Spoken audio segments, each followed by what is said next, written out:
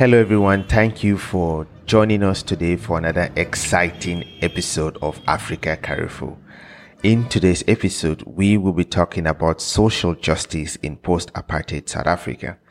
A little secret about this episode was that it was actually recorded last year when Ms. Jabulele visited the University of Houston to give a guest lecture.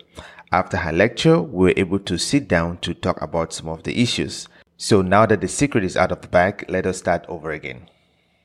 Hello, everybody. Welcome to another edition of Africa Carrefour. Today's episode, I have a guest with me here, and Ms. Jabulele Buthelezi. She's from South Africa. She's, what are you, an author, a journalist? What do you do? So thanks for having me, Lucien. My name is Jabulele Buthelezi from South Africa, and I'm a writer and a social justice activist. So what sort of stuff do you write? So I write a lot about Africa's development, youth leadership, illicit financial flows, and basically just like many other issues that have a lot to do with human rights and Africa's social justice. So that means that you're pretty much writing about, I guess, everyday chaos that happens in Africa. Everyday headaches, everyday chaos. Across our continent, yes. So then what do you mean by you're also a social justice person? Is that what you said? So what does that mean? Is that like, because I know one of the things that we're very good for is we're good at protesting, but we're never good at going to the polls and changing leaders, but we're good at protesting. That's true. So I guess a part of this, being a social justice activist, is perhaps to take the voice on, not just on the streets, but to sort of try and change the narrative, try and influence possible futures, trying to influence mindsets, and just like a social construct around quite a number of issues. When did you become involved in social justice? So I think it was inspired mostly by my work as a journalist. I trained as a journalist initially, and working as a reporter over the years, even though I didn't stay much in the traditional media, I saw a lot of injustice because of the number of stories that I write, obviously for print media.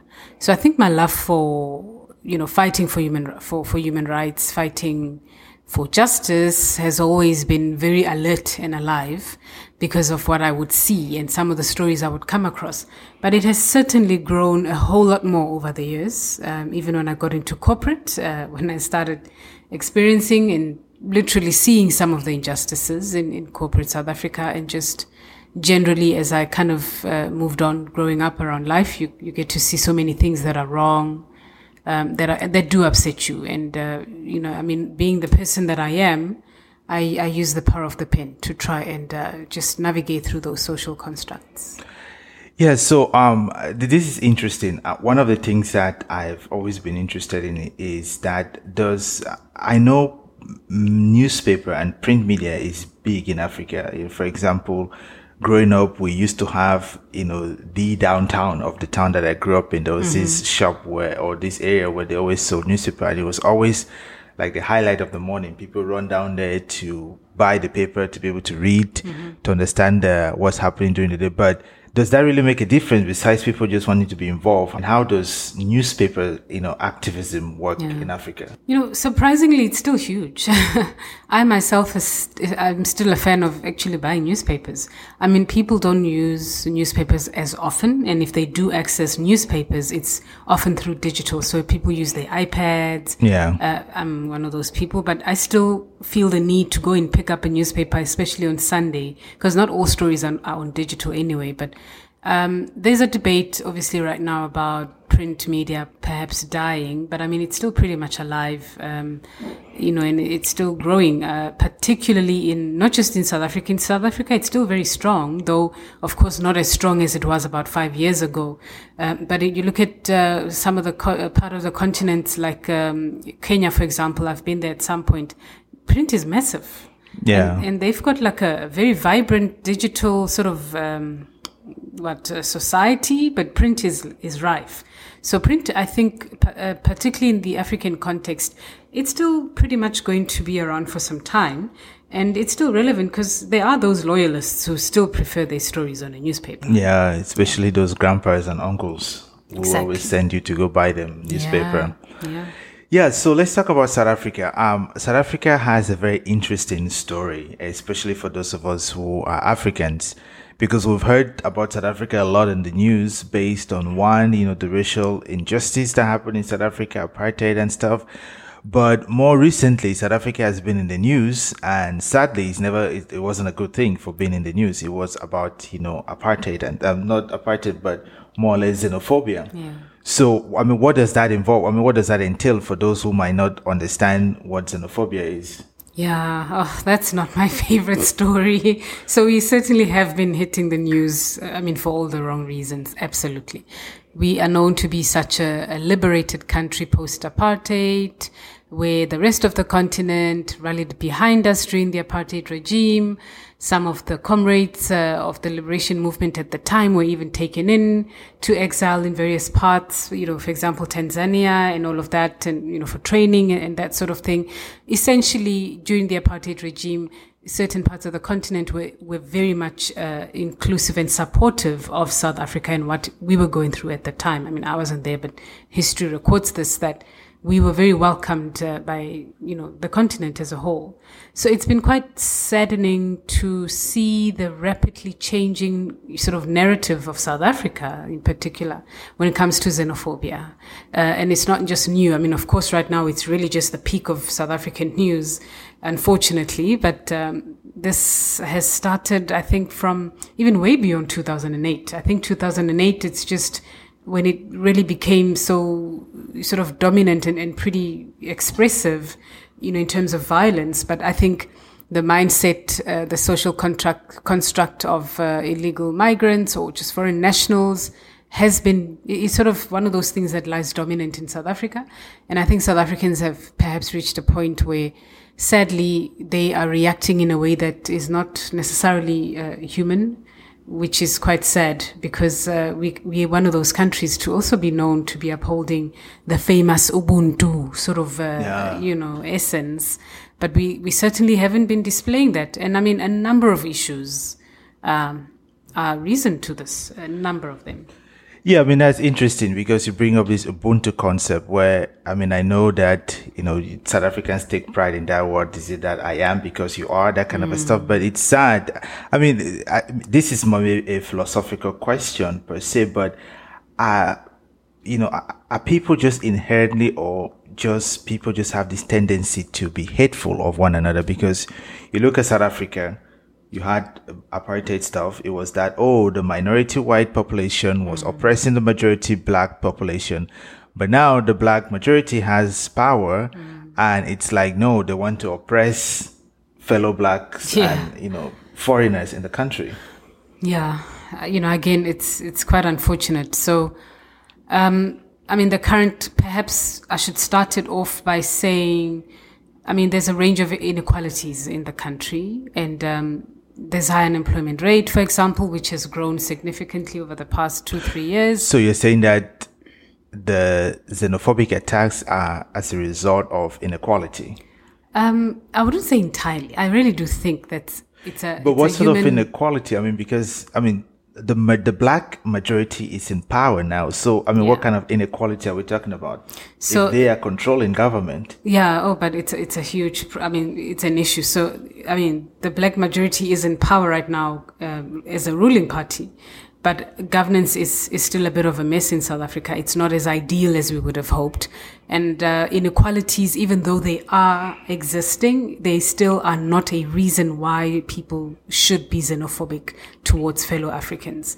And I think this is the narrative we need to be very careful about. We do not dispute the fact that South Africa is going through a difficult economic season or climate at the moment, where essentially there's almost like a fight for resources, and there's very limited resources, high youth unemployment, just generally SMMEs not doing so good, which are essentially drivers of the economy because they contribute quite significantly to the GDP of the country as well, because they are almost like catalysts that create employment that assists the growth of the actual, economy of the country. So quite a number of pillars aren't as balanced as we would have loved them to be. But of course, this is not the reason why we need to be hostile towards other Africans, fellow Africans who are living within our country. Just by the way, from a legal point of view, they too have rights. So people might not necessarily come from South Africa or being South Africans in South Africa, but they too there's refugee rights, there's SADC laws and policies that somewhat protects them as well as Africans in whatever part of the continent. Yeah, but a lot of these blacks that have been attacked, I mean, from what we've seen or I've read in the news, they're mostly West Africans, Yeah. and to me, it hurts me a lot because as a West African, I see my fellow West Africans being killed around.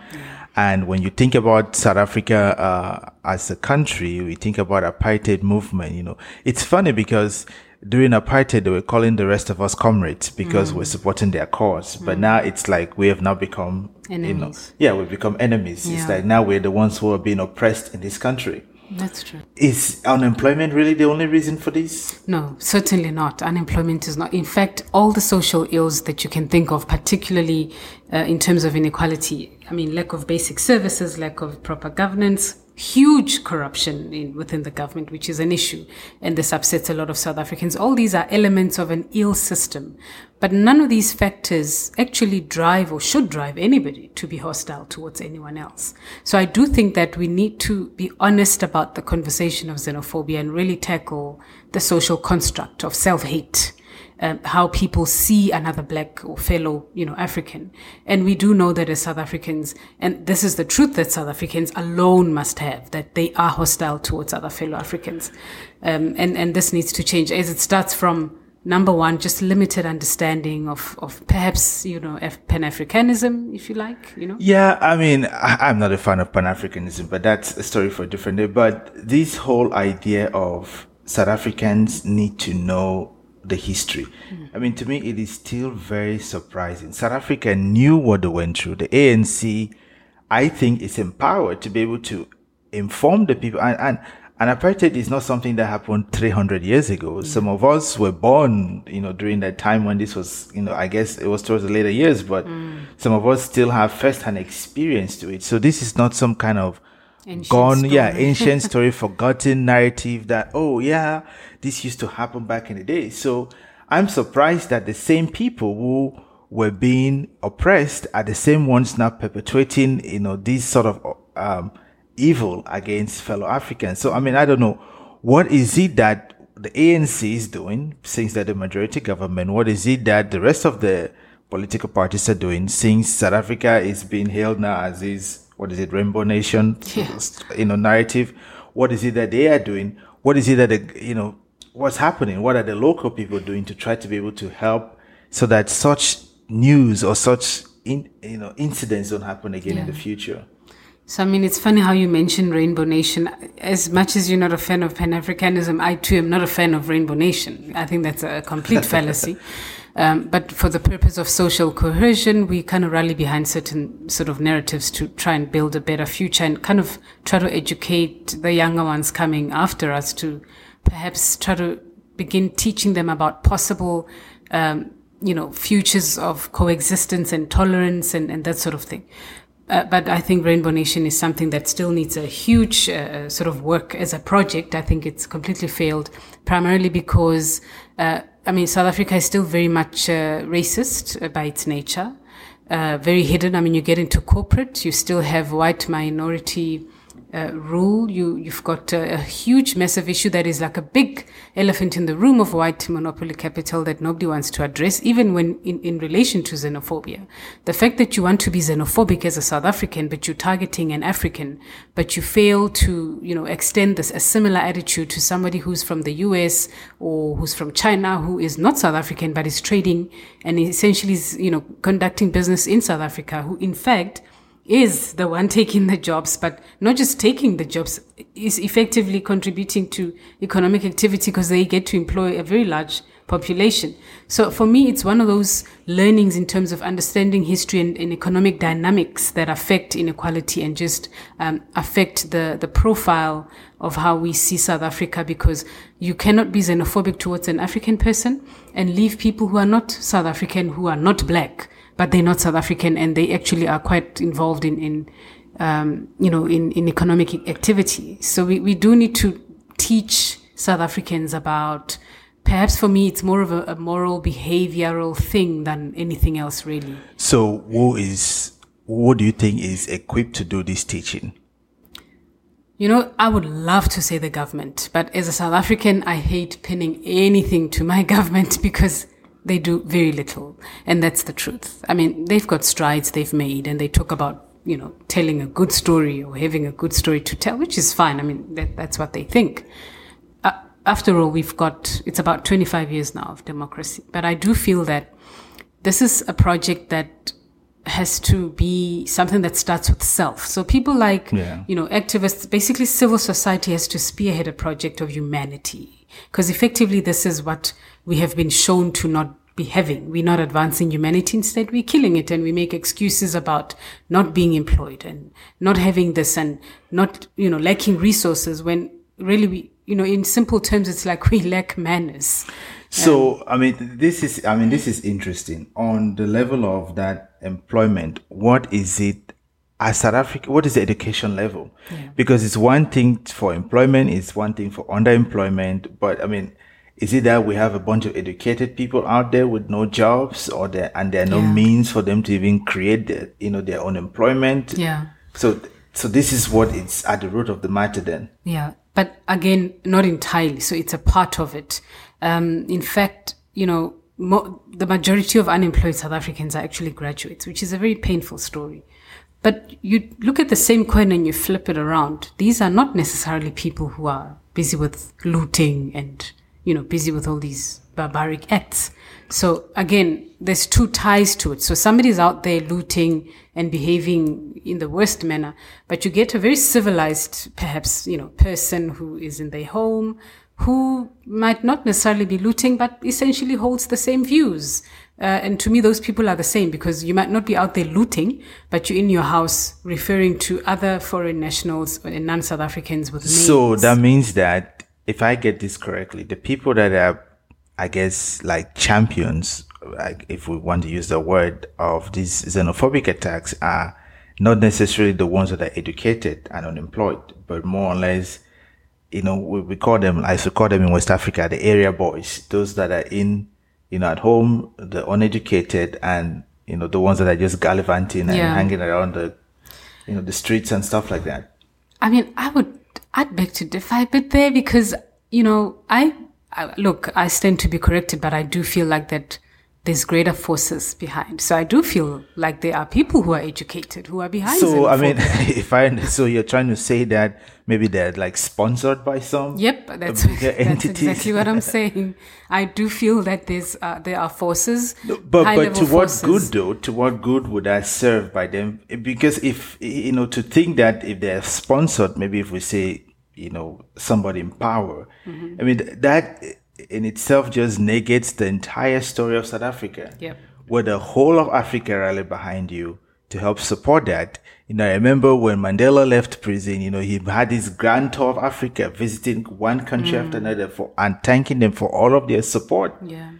And then now the same people we're trying to liberate turn around on the rest of us. Yeah. I mean, this is interesting, and I want to contrast this with Rwanda, for example, because in 1994, the same time apartheid was ending, the genocide in Rwanda was coming to an end at the same time.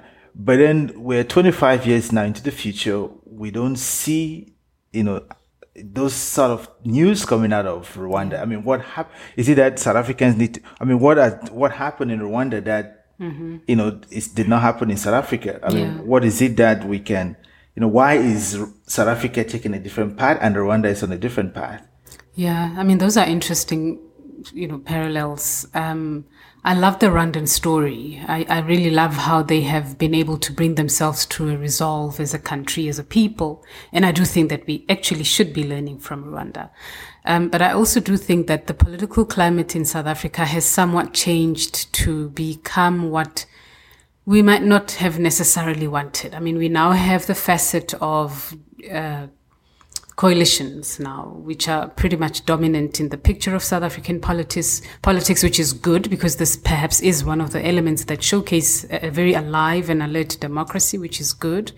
But at the same time, we are having the ruling party that it has some, the truth is it's not as united, and that's the truth we all know. We love them, but we also know that they're not doing a great job, because it's like running two houses from one, and I think this perhaps could be at the root of why things are falling on between the cracks. Because I mean, the issue of xenophobia, for example, even if you were to not necessarily advance the argument of it's being sponsored or not, the fact that as a ruling party you're unable to put a hold on it, where xenophobic attacks just sporadically spread across, starting from Pretoria to Johannesburg within 2 days, 48 hours, up until perhaps day 4, day 3, and you are not able to put a hold on it as the government. That for me is a huge issue. I mean, okay. I mean, there are 2 points that I want to probably try to understand. Okay, back to Rwanda. There's something that South Africans could learn from Rwanda. I know that during the Rwandan genocide, when things were coming to an end, they had all these, public courts and so on and so forth. And, sometimes public shaming of people. People were locked up in jail. Some people served terms. South Africa had the same thing, this Truth and Reconciliation Commission. But a lot of it was mostly, let's forgive people. Let's move on.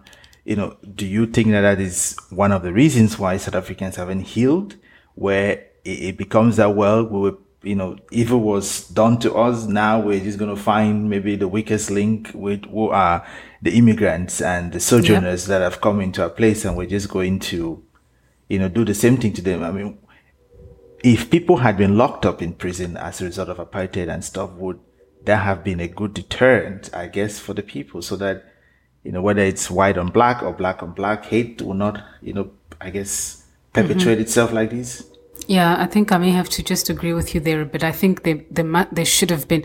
I mean, look, the Truth and Reconciliation for me is not really something to go to town about. I feel like there was, in and of itself, there was so much injustice just in that regard, because I feel like we black people were forced to be in a very compromising, very vulnerable position, which I feel, number one, was very premature, because it was a government orchestrated event or era, which, I mean, I don't think some people were really ready at that time to have that kind of face-to-face. But, it's almost like a tick box. It's done great, I suppose. You can't completely sort of dispel it from the contribution it has made towards building the Rainbow Nation, as they put it. But I do feel like we should have seen more significant results, where we do see people go to jail. I mean, apartheid was deemed as a crime against humanity by United Nations. And this is exactly the issue with just our continent as a whole. People get away with wrong things, but nothing happens. And this is precisely why at the height of xenophobia in South Africa, we've got massive issues with corruption, and still nobody's going to jail. Nobody's being held accountable. In fact, we've got endless commissions sitting, inquiring with no form of any tangible results in terms of what is the resolve and how will this affect or influence governance of the country, so that it advances itself beyond the narrative of corruption. So I do feel that, the Truth and Reconciliation, I don't think we need to be proud about that and the work it has done. It was great, and also all the parties that were involved, faith-based people and that sort of thing. But I do feel like it's something that was so premature. It's great it happened, but the truth is that we remain an angry nation, and that is a fact that South Africans alone, they need to accept this. All of us have to accept that we are angry. So, but what are you angry at? I mean, are you angry at your fellow Africans? Or, I mean, because that is something that I don't get.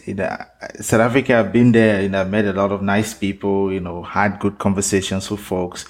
But is that, okay, one, they're angry. Two, you mentioned the fact that, the second point was, you mentioned the fact that the government cannot contain this stuff. I mean, how would the government contain this? Is it by locking up people? Is it by having these tribal councils, talking, to people to try to, help the situation? Because this doesn't make sense, right? Year in, year out, we have these xenophobic attacks. They've happened this year. We're going to take a pause. In 2 years again, there's going to be an uprising for the same thing. Yeah. So, and that's a problem. That's not the kind of South Africa we should be. And you see, that is quite frustrating, because we have a government in power, and there's a reason why they're elected into office. They are meant to contain and control things like this. You cannot talk about advancing, economic interest and appetite in South Africa and travel across the world to go and pitch your ideas and talk about how beautiful South Africa as a country is and that people must come and invest in it when the house is really a mess. So, but then how does the government contain such an issue? I mean, to contain such an issue, I mean, how? Do you just lock up people? I mean, locking up people will not solve the problem. Yeah, it might not solve the problem, but at least, I mean, I can never attempt to speak on behalf of the government, but if I were to suggest to them, I would at least sort of urge them to be a bit more bold in their actions. I mean, xenophobia has criminal elements too, and that for me, those are basics. But really, you know, to talk about reports of so many people arrested, we don't even know what has happened to people who are arrested. Xenophobia was at its height, I think 4 weeks ago or so. And we had a report of about 300, 600 or so people arrested. I don't even know what has happened to those people. Are they released? Did they get bail? It's like a joke. You know, you need to have some sustainable measures to handle this. So you're saying that a solution would be to have some kind of a tribunal like, you know, Rwanda had, and then, you know, try these people, maybe make it on TV, more probably, you know, broadcast it so that the masses can see what's happening and punish them. So maybe doing that publicly will have some element of public shaming and might be some sort of a deterrent for people to be able to continue doing such an act. Well, I think before we get into those, you know, sort of practicals, for me, we need to even start with our ministers and our political figures, because their rhetoric is completely out of order. We have ministers, for example, Minister of Home Affairs, who really is known to be, you know, uttering some of the most unfortunate remarks. And as much as they need to make their points, when you actually go down to the stats essay, and you look at the number of migrants coming in, the number of migrants who access public health systems, the number of migrants employed within the economic system in various sectors across the country, low level, high level, and that sort of thing, they don't even make up to 2.5% of the population. So my issue is with the narrative of it's almost like a fallacy that's just thriving on lies. And this for me is a huge issue, because for people who have survived apartheid, we should be knowing better in terms of understanding our historical legacy and thereby understanding the facts of our country. People who are in the country, you know, perhaps those who are illegal, then by all means, you know, you go to any country, you abide by that. I mean, that's a simple narrative. You get into any country, you've got to do the legal stuff, do what the Romans do. Fair enough. That story is simple. But I have an issue with people who are there in, you know, participating economically, who have the right papers. Why should we be known to be harassing people who, like any other person who could be living in the US or the UK, or even South Africans for that matter, who some are minors in Congo, in Zambia, and so forth. So for me, that's the small thinking I'm grappling with. But I do think that before we even begin to terrorize our people with trying to educate them about understanding race, I mean, not even race relations, but just humanity and tolerance, we need to deal with the leaders, because their rhetoric is not helpful at all. Wow, that's interesting. That, you know, the stuff coming from the leaders, the people we elected and entrusted them with power, is not helping. So, I mean, to try to wrap this up, what sort of solutions, you know, can help solve this problem for South Africa? Because it's pretty sad, you know, I guess, I mean, what are other entities doing? You have folks like the African Union, right? They're saying all this stuff. What is the South African Economic whatever community and so on and so forth? What are they doing to try to help, solve this issue? Because maybe if we don't elevate this to some kind of a crisis, if South Africa doesn't begin to get embargoes, maybe that's a solution to help. If South Africa, if the rest of Africa says, well, we're not going to trade with you and do business with you, all that kind of stuff, will such solutions help? Or, you know, what are some things that can be done, and what are some things that South Africans should, you know, start to think about? Yes, I mean, so I do think as a country, we need to really focus on growing our economy, number one, so that when we talk about people taking our jobs, we're not spreading lies, because that is half truth. So we do need to focus on building that economy and just growing the actual economy, because it's been quite uncertain, I mean, sort of volatile as well. But I also think we need to have a very robust strategy towards crime prevention and just avoidance. We blame foreign nationals for crime. Again, you know, I'm again not disputing the fact that yes, we do have Nigerians who sell drugs, but I don't even like saying this myself because we do have South Africans selling drugs in El Dorado Park too. Yeah. And I mean, just on a lighter note, during the week when we had xenophobia, I had said a joke to a friend and said, perhaps the South Africans in El Dorado Park this particular week have made so much money because nobody's focusing on you now. So you might have made so much profit selling drugs because this focus is not on you. You see, for me, we need to be very clinical with some of the narratives that we advance. So I do feel that we need to come up with a very robust strategy towards our crime prevention in the country, which is known to be, I mean, it's not terrible. South Africa, again, we are being looked at as the beacon of hope, perhaps because of the type of constitution. But that, again, is not even holding water anymore. We need to do something beyond that. People can't be looking at us and admiring us for our constitution. We need to be actively be seen to be trying to advance better lives. But I also feel like as a country, our crime levels are very high. I mean, you just look at how South African women are being killed. Femicide in South Africa is like a nightmare, and these are not, foreign nationals killing and raping women and children in South Africa. It's South African men, mostly, according to the stats, as you would know. So the truth is, we need to clean our house. And we have a lot of problems ourselves. Inequality, particularly in South Africa, is a problem. It's not something you solve overnight. And we understand that they've had a difficult 25 years trying to reconstruct a sexist, colonial sort of architecture, which is very systematic and deeply rooted even today. But I always say, this is why you're the man with the job. You need to make it work. You need to find ways to make sure that you make it work. I see. So there's lots of stuff that the government has to do. Again, clean the house, create, environment that is, going to be conducive for, I guess, job creation. Maybe that's policy changes. Mm-hmm. But, one last thing on it, what are faith-based organizations doing? Because, there's this whole narrative of that, it's that South Africans are hateful. Mm-hmm. And we know that when we look at the stories of Rwanda, people who, faith-based organizations were able to help those who, killed other people's relatives, able to forgive them, accept them, change them, rehabilitate them, and put them back into society. And now some of them are productive citizens and all of that stuff. I mean, what are there any things that faith-based organizations are doing to help in this stuff? I mean, it's easy for us to always blame the government. Yeah. But what are they doing? And other charity organizations, what are they doing? So NGOs are pretty vocal about injustices generally across the society, which is great. They do amazing work together with civil society there. And I think that voice needs to be protected because that's almost like the conscience of a society. Government, I will not talk about them for now because we look up to them and they make us upset all the time.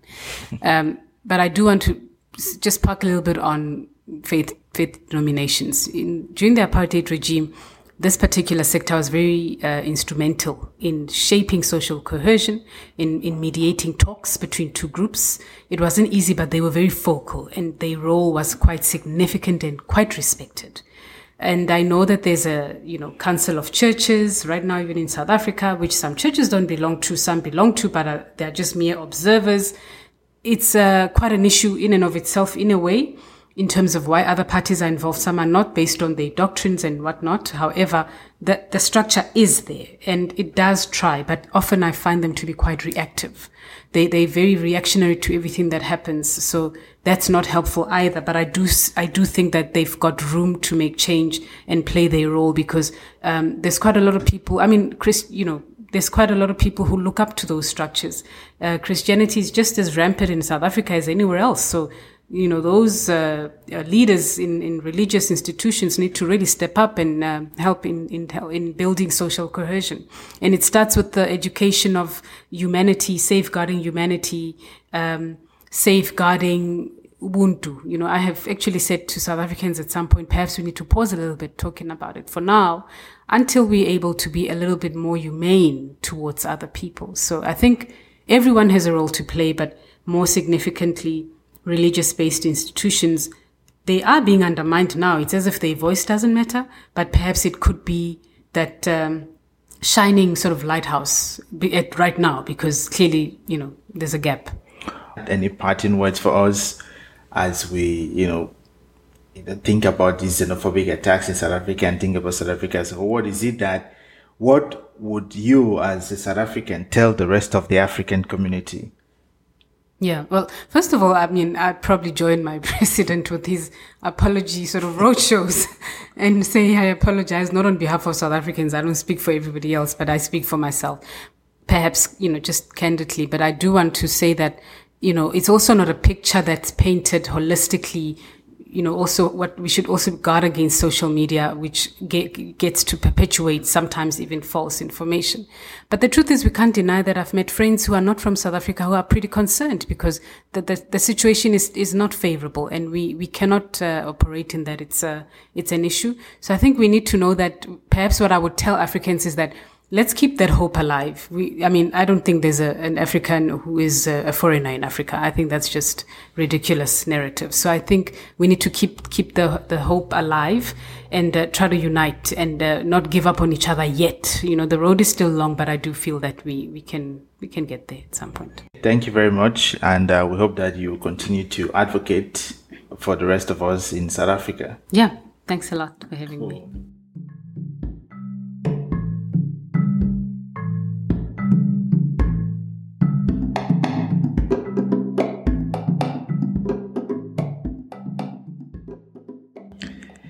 Thank you very much, Jabuleli, for sharing your thoughts with us. Ms. Jabuleli is now back at home where she continues to lead the charge. She also recently started a Millennial Dialogue on Africa. You can check them out on Facebook. I leave you with this one question. What are you doing to voice the injustice around you? For many of us, it can become easy to just stay quiet and silent. Many times it can be easy for us to just relax and hope that the government or policies change. But in reality, we are the biggest change makers. For Jabuleli, she found out early on and used the influence of her pen to write and to bring light to some of these issues. I hope that in our circle of influence, we are going to be those change makers and agents. Until next time, thank you for joining us at the Carrefour.